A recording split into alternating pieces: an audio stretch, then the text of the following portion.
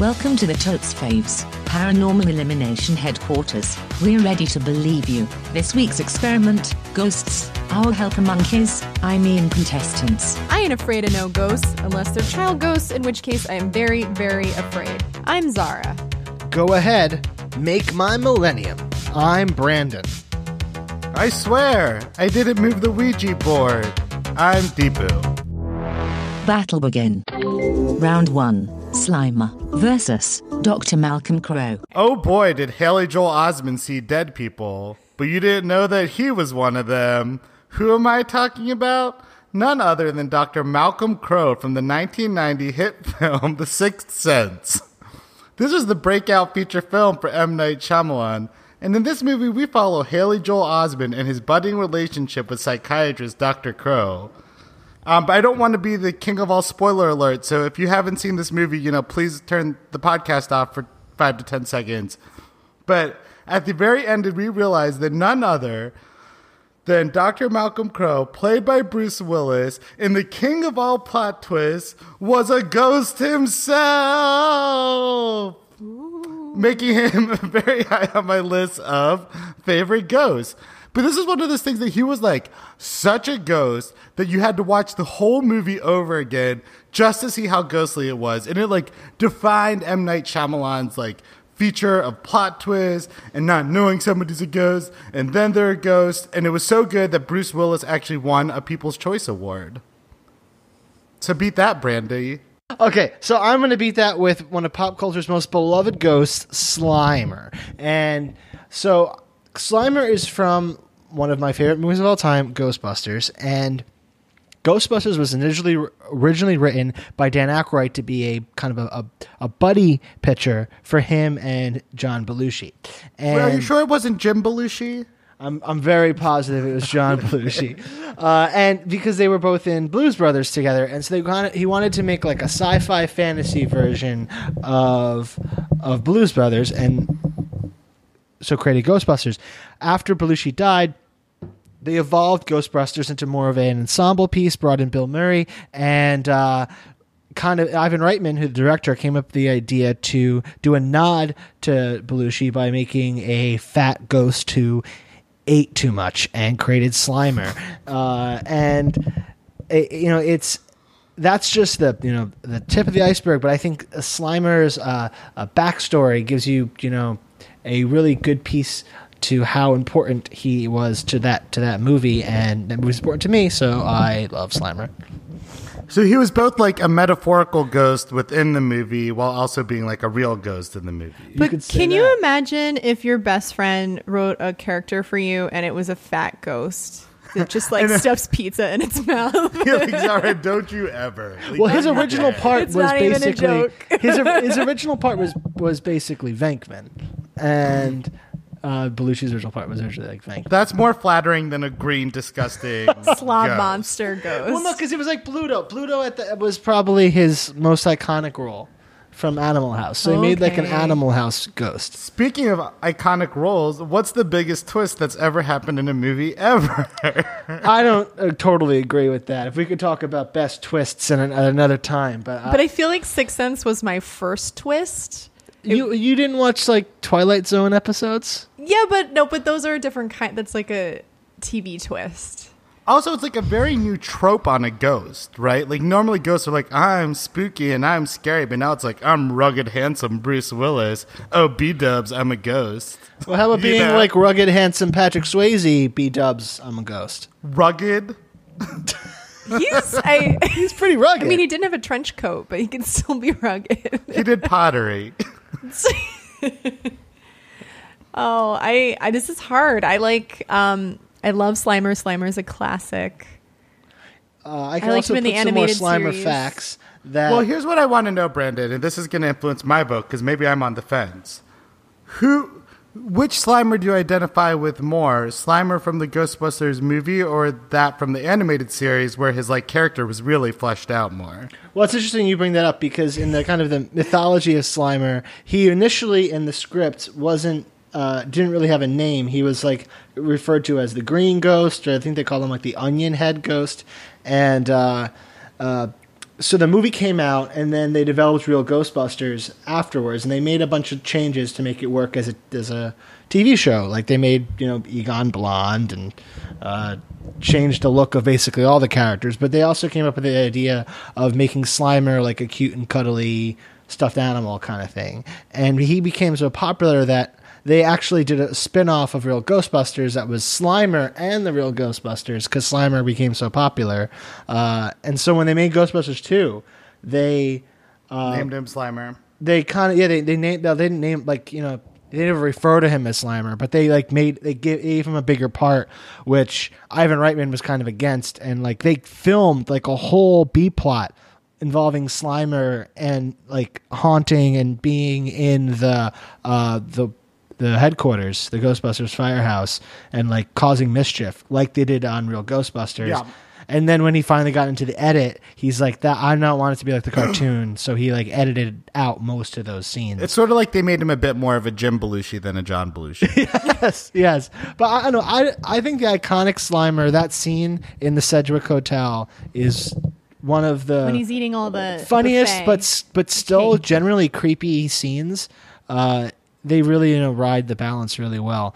And now I have to say with the Sixth Sense is that I watched it, early on, didn't know what the twist was, and it sounds like bragging, but I felt it come. I felt it coming.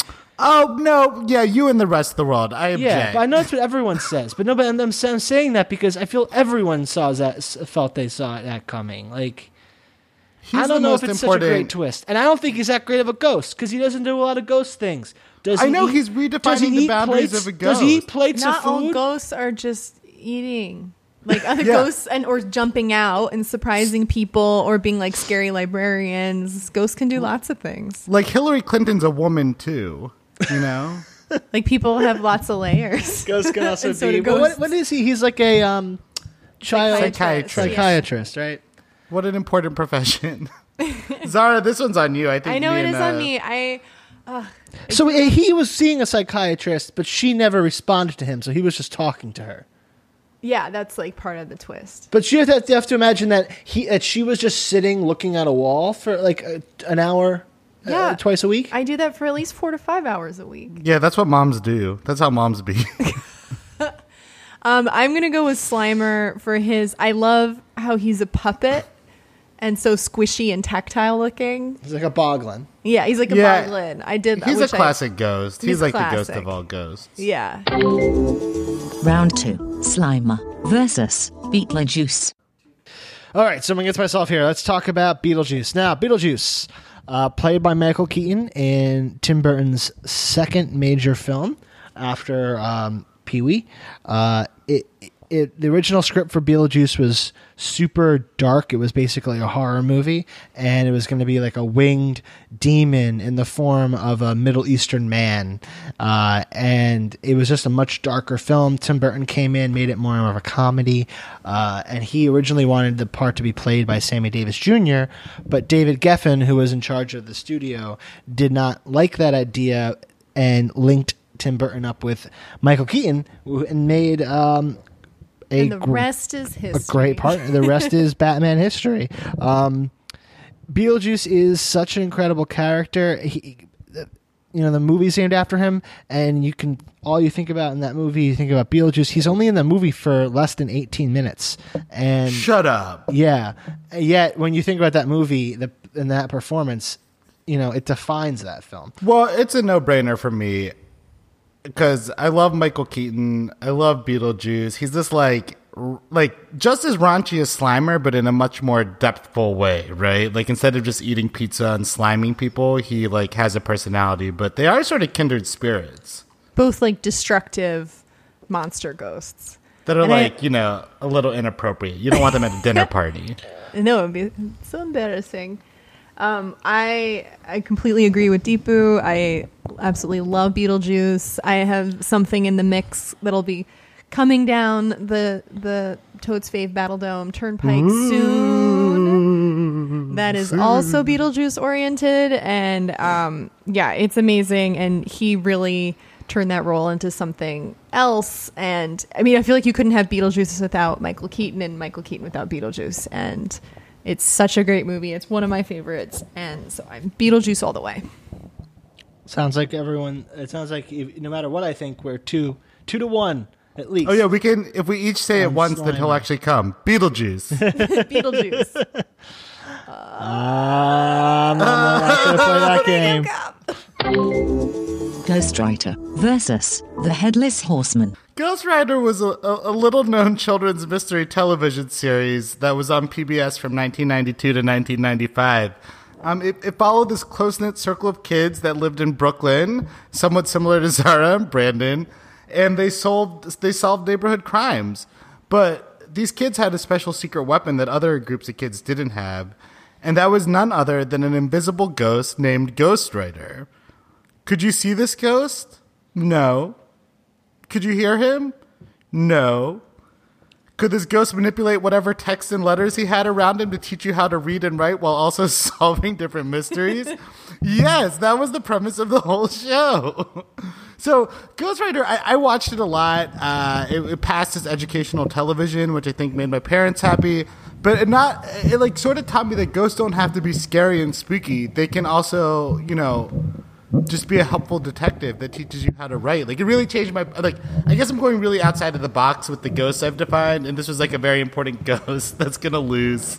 But I think it's important to just, know that he's out there changing text for our society.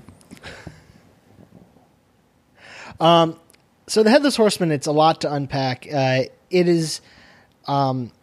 the idea of a headless horseman it's been in Celtic folklore called the Dullahan. It's also found in German folklore. It's mentioned by the Brothers Grimm in at least 2 different stories. It's found in Scandinavian folklore with the idea of the wild hunt. It's also found in Indian folklore. And sorry about this, Deepu, because I'm going to say that the Jajir is a headless horseman found in the folklore of the Rajasthan. Oh boy. I'm glad you apologized for it. But it's so in all of these things, it usually is an omen of someone's death. And Washington Irving, one of his passions was creating folklore for the early America, because America as a country didn't really have its own folklore yet. So he was touring Europe and came across these ideas and created the American version of them, and created what we know as the legend of Sleepy Hollow and the American Headless Horseman. So it's like the story of henna all over again. Like, there's something cool in India and we just steal it and bring it to America. No, it was also found in Irish folklore, German folklore, Scandinavian folklore. It's in a lot of ancient stories. Now, I would love Deepu to jog my memory. Did Ghost Rider have a pen? Was there a pen? No. They have Ghost a Rider pen? was a proper-ass ghost that didn't have any tangible features. He could just, say you had some refrigerator magnets up. He could scramble those refrigerator magnets to be like, there's fingerprints on the door. Or, he would go into your newspaper or your favorite social studies textbook. They did see him. He was like a glowing ball. He was, I always thought that was more for us than them. I don't know, because I in my mind, when I'm, thinking about Ghost Rider, I'm thinking of children with backwards baseball caps watching a floating ball. Yeah, his name was Jamal, the one you're thinking of. But who was Ghost Rider? What was he when he was or she was alive? Oh, he was just a detective that helped them. I don't think this was PBS. Like guys. a dead detective. I don't think we got into the deep. We didn't get into the deep story of where Ghost Rider came from. He only had so many letters he could use. It's whatever those magnets were. Yeah. On one hand, we have a character that has been in literally countless adaptations throughout movies, TV shows, stage plays, cartoons, video games. And then on the other hand, we have a real gem that I maybe wouldn't even have gone to college without him. And Ghost Rider probably could teach someone to read so that they could read The Legend of Sleepy Hollow. Yeah, so what could So a what came Headless first? Horseman teach somebody? How to slut it around in multiple cultures?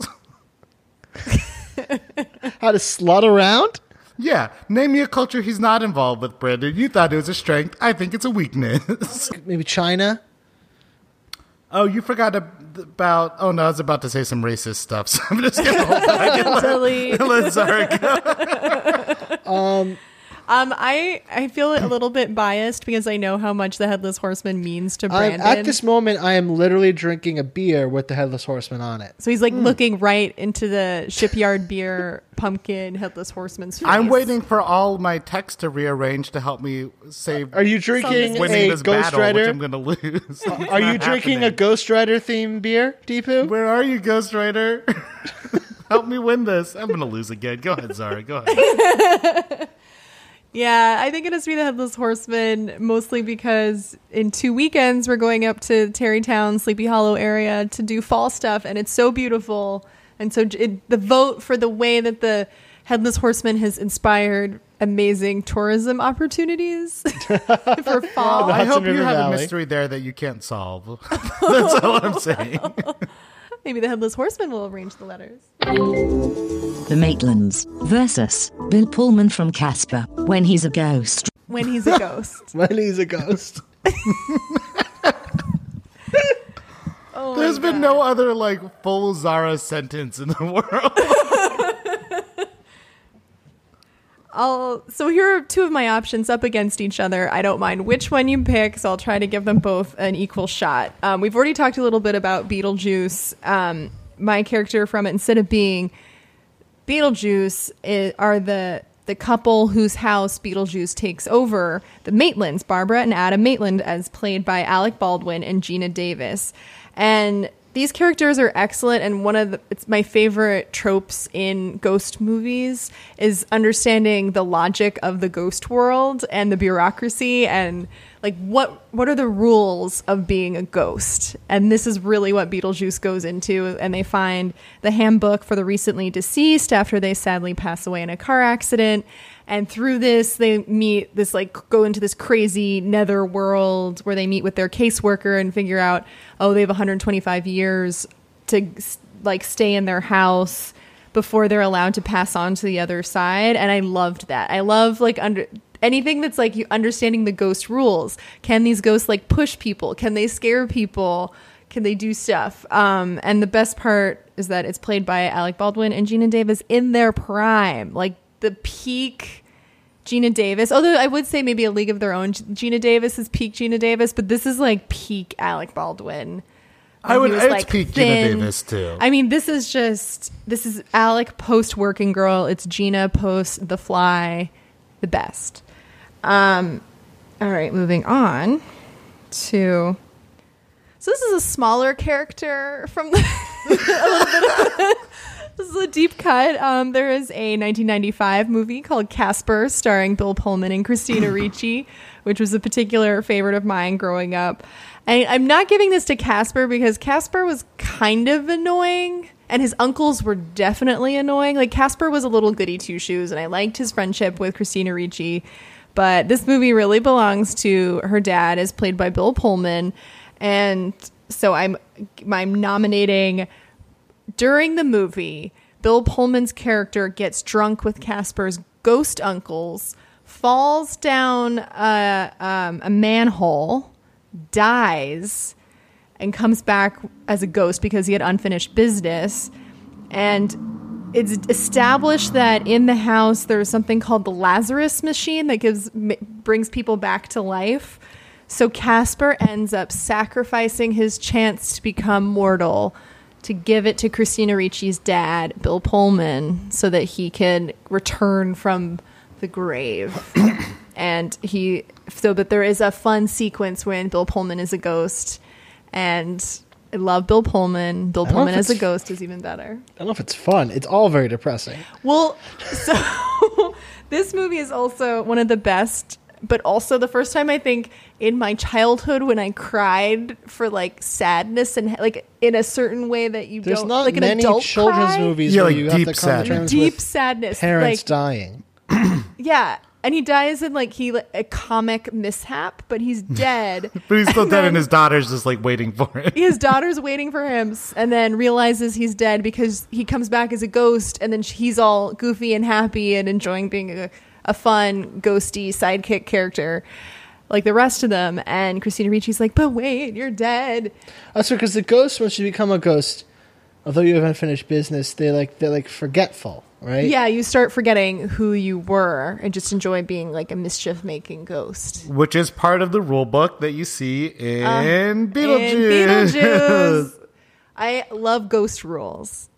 Well, I similarly in vampire movies love vampire rules. Like, is this a vampire movie where can they go in the sun or not? Can they? Yeah, but those are so boring compared to the complexity and beauty of ghost the rules. Yeah. I And, like, love a talk ghost about magical bureaucracy. chemistry on TV.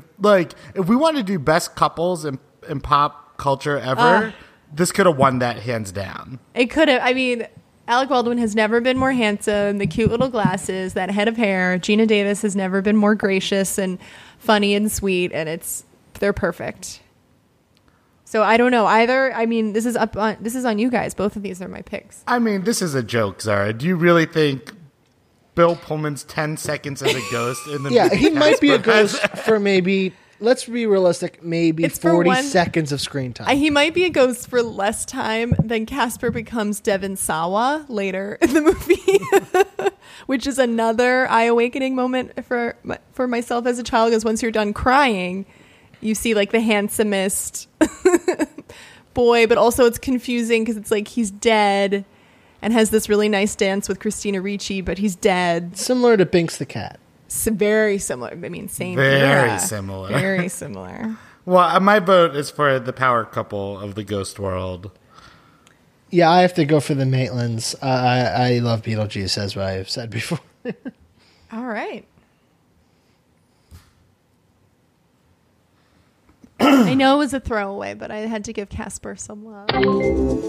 The Overlook Ghosts versus Nearly Headless Nick. So we've talked about The Shining on this podcast before. This is the Stanley Kubrick version from 1980, and I'm nominating The Collective Ghosts of the Overlook Hotel. Special shout out to the guy in the tuxedo and his bear friend, because all of these ghosts, these are all like Kubrick creations, basically. Not Grady, but he did so much for this movie, and there's so many totally terrifying, shocking visuals and surprises, and it makes this movie so good and so scary, and they're done so well.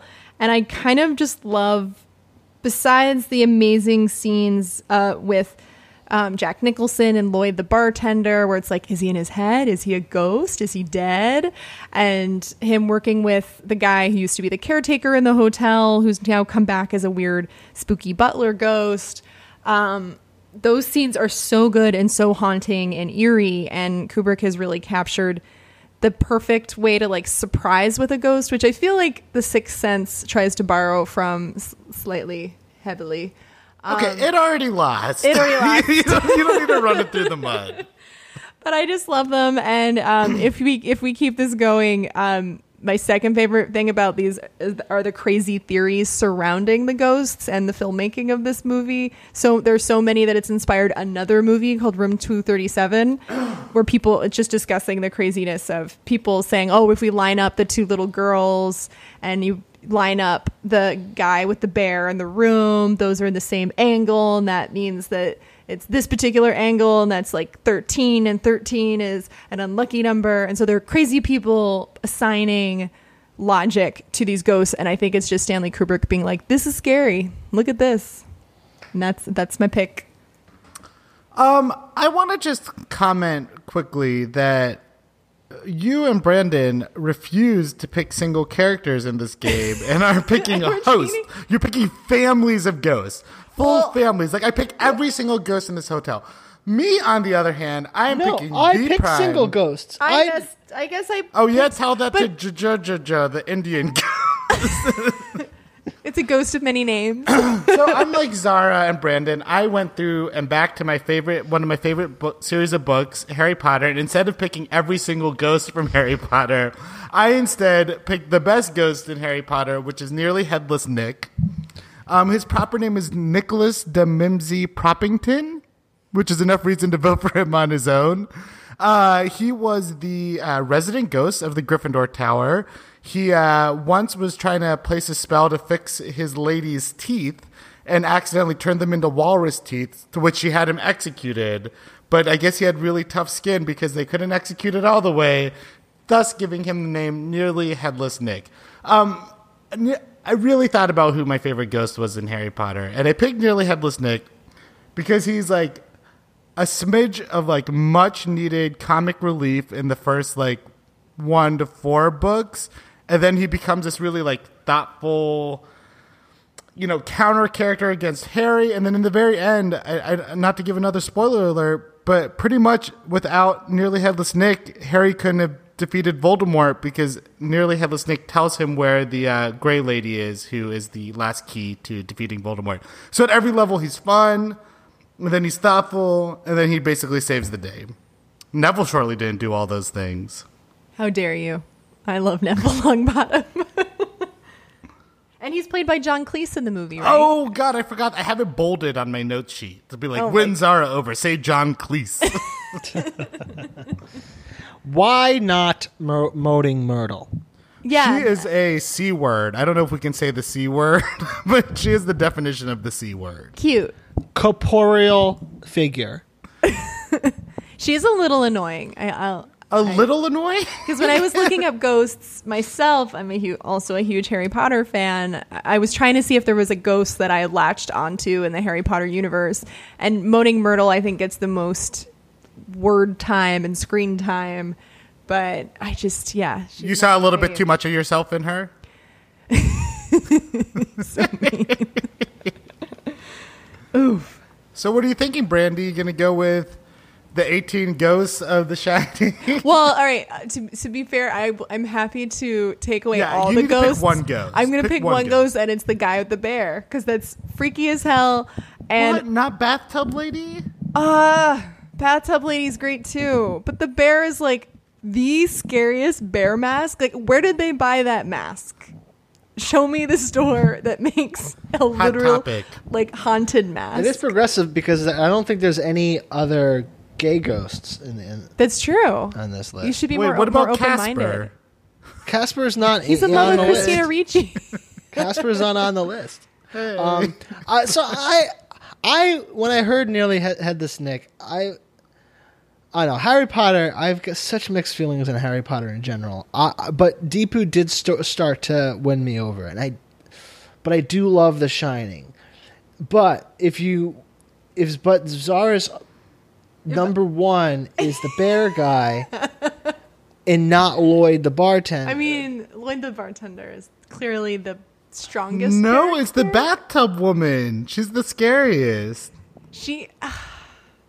Is she the scariest? I guess. To be determined in a future episode. We should have a mini episode on just the ghosts of the Shining. Which is the scariest? So let's just pick mine now and then go back to the Shining later. I don't know. I think in my heart of hearts, I might be siding with Nearly Headless Nick. I mean, he is more charming. Like, his name is Nicholas de Mimsy Proppington. and like in the movie, he's only probably because they couldn't afford John Cleese for every movie. He's in it for he's in 3 scenes. But in the book, he's pretty clutch in the books. He does have a lot of scenes. So I think All right, you I'm can going go with for Nearly Headless Nick. but just Google Shining Bear Man I don't because need there to are Google. crazy. I'm doing it right now, Zara. No, but not to see. You know the scene, but to read the fan theories about it are fascinating, and people have way too much time on their hands, and I'm thankful for that because you can read weird blogs about different. I don't know, mathematical formulas that equal certain things that equal certain days on the Gregorian calendar and then mean that something, assigning meaning to nonsense, basically. Round 3. Beetlejuice versus the Headless Horseman. So we have a modern day creation, and we have a classic ancient creation. What are you guys thinking? Michael Keaton. Michael, I just can't even. As charming as I said, the town of Tarrytown in the greater Sleepy Hollow area is, nothing compares to Beetlejuice. It's the best. It is movie. considered. The Headless Horseman is considered one of the first American international hits. That was the first bit of culture that escaped early America and got But that was so long ago. There is something very Americana and nostalgic and charming and New Englandy feel for it. It's just that Michael Keaton. Yeah, You know what I that's mean? going to be the He's- answer for everything. I just to throw one thing in the mix to make Zara think some things is, Zara, have you seen the 1980 TV movie version of Legend of Sleepy Hollow with Jeff Goldblum as Ichabod Crane? What? How You didn't dare tell you? me. How dare you? I didn't. Why have you kept this from me? I was waiting for this very moment to tell you that there is a version of Legend of Sleepy Hollow with Jeff Goldblum as Ichabod I Crane. mean, I was happy enough with the Disney version. I always loved that one. This is what I imagine the two of you guys do to spice up your relationship.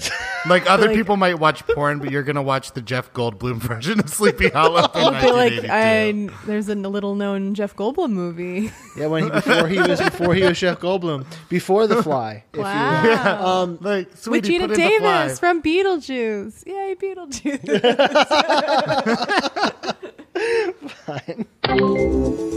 The Maitlands versus Nearly Headless Nick. Oh, I'm sorry, Deepu. This is not even a contest. I like you're apologizing because you already know you won, and you know what? You already know you won. I'm just accepting. It's rare. It's rare that I know in my heart of hearts that. Well, okay, so I'm going to give you some full honesty here. I almost picked the Natelins, but again, unlike you and Brendan, I was going to pick one Natelin because that's the rules of the game, and I was going to pick Gina Davis. But Arthi suggested it to me. Arthi, our guest from last week, who happens to be my sister, she suggested that I pick them, and I wanted to be like, mind your own business. So then I didn't pick them because she was all up in my business, and I got upset. So to So counter they were that, actually going to be on my list, but I was having weird sibling issues, so I had to pick something else. So I don't know. Where do you fall, Brandon? Is there any point? Again, see, this is when you were describing Nearly Headless Nick, you brought up a trigger for me with Harry Potter, and that a bad trigger. I do love Harry Potter, but I have issues with it. And one of my issues is that a lot of it feels like a really heavy-handed video game where it's just we have to get this to do this. We have to do this to do this. We have to do this. It's just one big flow chart of a story. And you mentioned how Nearly Headless Nick is a clutch piece of getting to Voldemort, but he's just on the checklist of the 50 other things that you need to do to get Voldemort, which just brought up some Yeah. Harry Potter I'm just bad interested movies. Yeah, now you're in not playing into a that. Harry Potter video game. Is what I took from it. Just read the books again. I played a few Harry Potter video games. No, I love I love Gina Davis. I just want to remind you of when she's when they're practicing being ghosts and trying to be scary, and they go ooh ooh. Oh God, it's so good. It's so good. Oscar award-winning acting. It is. So we're going with the Maitlands? Yeah. Yes. Round 4. The Maitlands versus Beetlejuice. Oh, way to go, team. We just picked all the characters from Beetlejuice. All right, so to start this off, I just want to say that only one of these ghosts is the ghost with the most. And which ghost would that be? Alec Baldwin with his Davis. hunky head of hair. Oh, that head of hair. Imagine running your hands through it. It'd be like a porcupine's quills. No, really, Brandon. Really just close your eyes and imagine running your hands through it. That flannel, those jeans. There would be no Beetlejuice movie without Michael Keaton's Beetlejuice. Yeah, you actually said that on the record, Zara, which I don't even know what you were thinking. Well, I didn't know. In a way, I did know it would come to this. I was about to say it would be lying though if I said that I wouldn't think it would come to this. But with both Beetlejuice, And also, I find it fun too that when they did the initial filmed ending of Beetlejuice died, and you never saw, like, he was exorcised, you never saw him again, and then the test audiences liked Beetlejuice so much that upset them. And so then they had to film the waiting room scene afterwards with the voodoo guy. To like show that Beetlejuice was still alive, or not alive, but still undead, because the audiences liked him so much. And he will be returning at some point in the next few years. And allegedly, they're rebooting Beetlejuice? They're not rebooting. They're doing probably a soft reboot, as they call it now. But they're doing like a sequel with Winona Ryder and Michael Keaton. And Alec Baldwin. It was called Stranger Things, right? Yes. The Beetlejuice reboot, Stranger Things. That.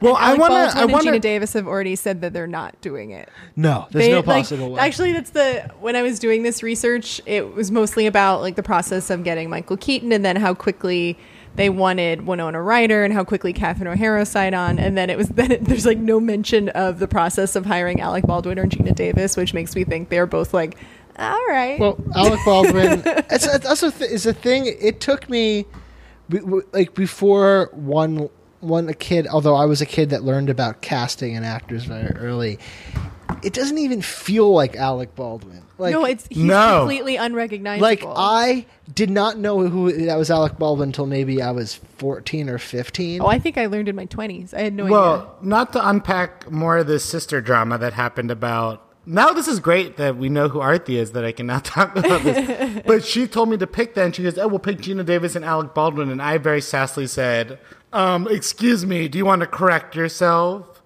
And she's like, what do you mean? And I was like, do you want to correct yourself? That wasn't Alec Baldwin. And she was like, yes, it was. And then I felt like a poop head. Oh. Now, Zara, are you picking them in their scary ghost forms, like their action figures were? Oh, like with the pulled face? Yeah. No, like normal. Normal. Like in the waiting room of the office. In the waiting with room, going to see Juno. Okay. Yeah. I think Beetlejuice wins. Oh, well, I'm going to tell you this, Brendan. Your argument, the only semi-decent argument you made for the Beetlejuice over Gina and Alec was that you said there would be no Beetlejuice without them, right? Like, there'd be no movie Beetlejuice without Beetlejuice. Yeah. And But I don't think I would have liked that movie without Gina Davis. Like, he's so much that they're actually real humans, you know? I mean, real ghosts. Yeah, but imagine if they made Beetlejuice a little Middle Eastern man with wings. So I was reading about that as well on Wikipedia, and I can't think of anything more problematic, like the description of it. And also in the same description, they're like, and he had like African American speech. And I was like, a Middle Eastern winged creature. A Middle Eastern winged creature. It was also with, a horror movie. African American slang. A flat out from the scary 80s. horror movie. Okay. So they should bring that back for the reboot. Yeah. I'm kind of glad Michael Keaton came into the picture. I think the best argument, I want to bring it up again, is that he is only in that movie for less than 18 minutes. Yeah, I know. The thing is, like, I'm really like, we haven't really picked many iconic ghosts, and they were just such ghosts. Like, Beetlejuice was almost more of a monster than a ghost. He's a ghost. He's a fully ghost. He lives in the ground. But he's not like transparent and like, boo. They weren't either. They had to put on sheets. I know. So good. They played with the trope. The original title for Beetlejuice was Scared Sheetless. Is that true? Yes. Yeah, but he did it as But then in the test screenings, the audience liked Beetlejuice so much that they had to name it Beetlejuice. Well, I remember being a 10-year-old and wishing they named it Gina Davis. Gina Davis, the movie by Gina Davis. I'm sorry, Brandy. I guess. Oh, is Zara turning? I'm a little bit. I get it though. I'm only turning because I get it. You know, it's like the star of the movie or the charming like the way that we're introduced into the ghost world versus the ghost audience with the most. surrogates versus Exactly, the yes. actual main character. Yes, Although he's not really the main character, but he becomes the main star. character, the star. Exactly. Wait, did you turn Zara? I feel like he should be number one, and they should be number two. The ghost with the most. Yeah. Oh, well, I'm officially making sure everybody knows that I'm not voting for Michael Keaton. I'm all right with it, but I just want everybody to know it's not me. All right. I'm happy to accept Michael Keaton as my leader. Test complete. Our Totes Faves ghosts are number 5, Slimer from Ghostbusters. Number 4, Nearly Headless Nick from the Harry Potter series. Number 3, the Headless Horseman from The Legend of Sleepy Hollow. Number 2, the Maitlands from Beetlejuice. Number 1, Beetlejuice from Beetlejuice. Commence Fave of the Week segment. So what's everyone into this week? I have a new podcast alert that are for people out there who like watching Dateline and watching the John Bonet series and the Amanda Knox series. Where is this going? And In Search of and Unsolved Mysteries. It's a little podcast called My Favorite Murder, and I feel very late to the game. Similar, almost exactly how I felt with Bitch Sesh, where it's like I think they're 50 episodes in. They have a crazy fandom with its own closed Facebook group that you can ask to be a part of. And it's just people, the idea of it, it's 2 women who every week share their favorite murder. And this could be like a hometown murder with, they had a special episode for the Jean Bonnet case when that CBS program came on. And it's both of them talking about how awful that TV show was. And so it's sounds horrible and creepy, but it's also 2 funny, interesting people talking about why these things, like, people are so obsessed with them, especially women in a crazy, weird, twisted world that women cannot get enough of, like Dateline and Discovery Investigates and all these shows. And so it's a way of talking about these things in a fun, lighthearted way. It is something that brings me back to like the idea of ghost stories, but it's what I was old wives' tales. You know, I think that there is something hardwired into the female brain. Like retelling of stories, and they just do such a good job, and they have guests, and they've started doing live shows, and it's similar. It's like the murder version of Bitch Sesh, basically. Instead of Real Housewives, they're talking about murders but in a fun way, and they talk about their lives as well. But it's another one with like a crazed, very intense fan group that calls themselves the Murderinos, which is fun. But yeah, you should all have a listen. My Favorite Murder. So I always struggle in the fall season because I like to get into seasonal things, and I always want to like a cider, but they're always so sweet. So then whenever you try to get a really dry cider, it smells like farts. So it's like this like competition between enjoying the taste of a dry cider versus it smelling like farts.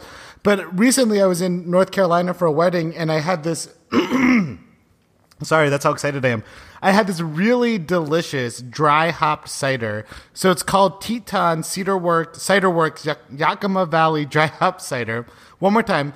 It really rolls off the tongue. Yakima Valley Dry Hop Cider. So what it is it's basically a cider that goes through a dry hopping process that actually like gives it this really like beautiful, wonderful taste on the end note of it while still retaining its cider spirits. And you can actually make a dry hop cider at home pretty easily. So if it's all right with Sheila, the intern, I'll send her a link on how to make your own dry hop cider. And I thought maybe this is something the 3 of us could do together sometime. Oh, is dry hop our own cider. We do. We like Doc's cider, and they also make a dry hop cider that is Which they just started last year, so I feel like it's a newer. It is definitely because it allows people that can only drink cider to have a slightly beer tasting kind of drink, or some just genuine real flavor. I love cider, and I love all types of cider. But doesn't it really smell like farts cider. usually when it's dry? But I dry cider. That's why I like Doc so much, because I hate like woodchuck and Yeah. All those. Yeah, I think there's better options now. For a while, that was all there was. Yeah, that's true. all there was and that's why you had to put it on ice, water it down a little bit. But so you can make it in your home. Yeah, I'm sending it to Sheila as we speak, so maybe we can post it in the notes. Okay. Sheila will take care of it. All right. Sheila's our intern. Yeah. So my pick, I have to make my pick. I launched an sticker app. I don't know if you call it a full app, but on the new version of iOS 10, if you have an iPhone, you can install sticker packs into addition of your regular old emojis.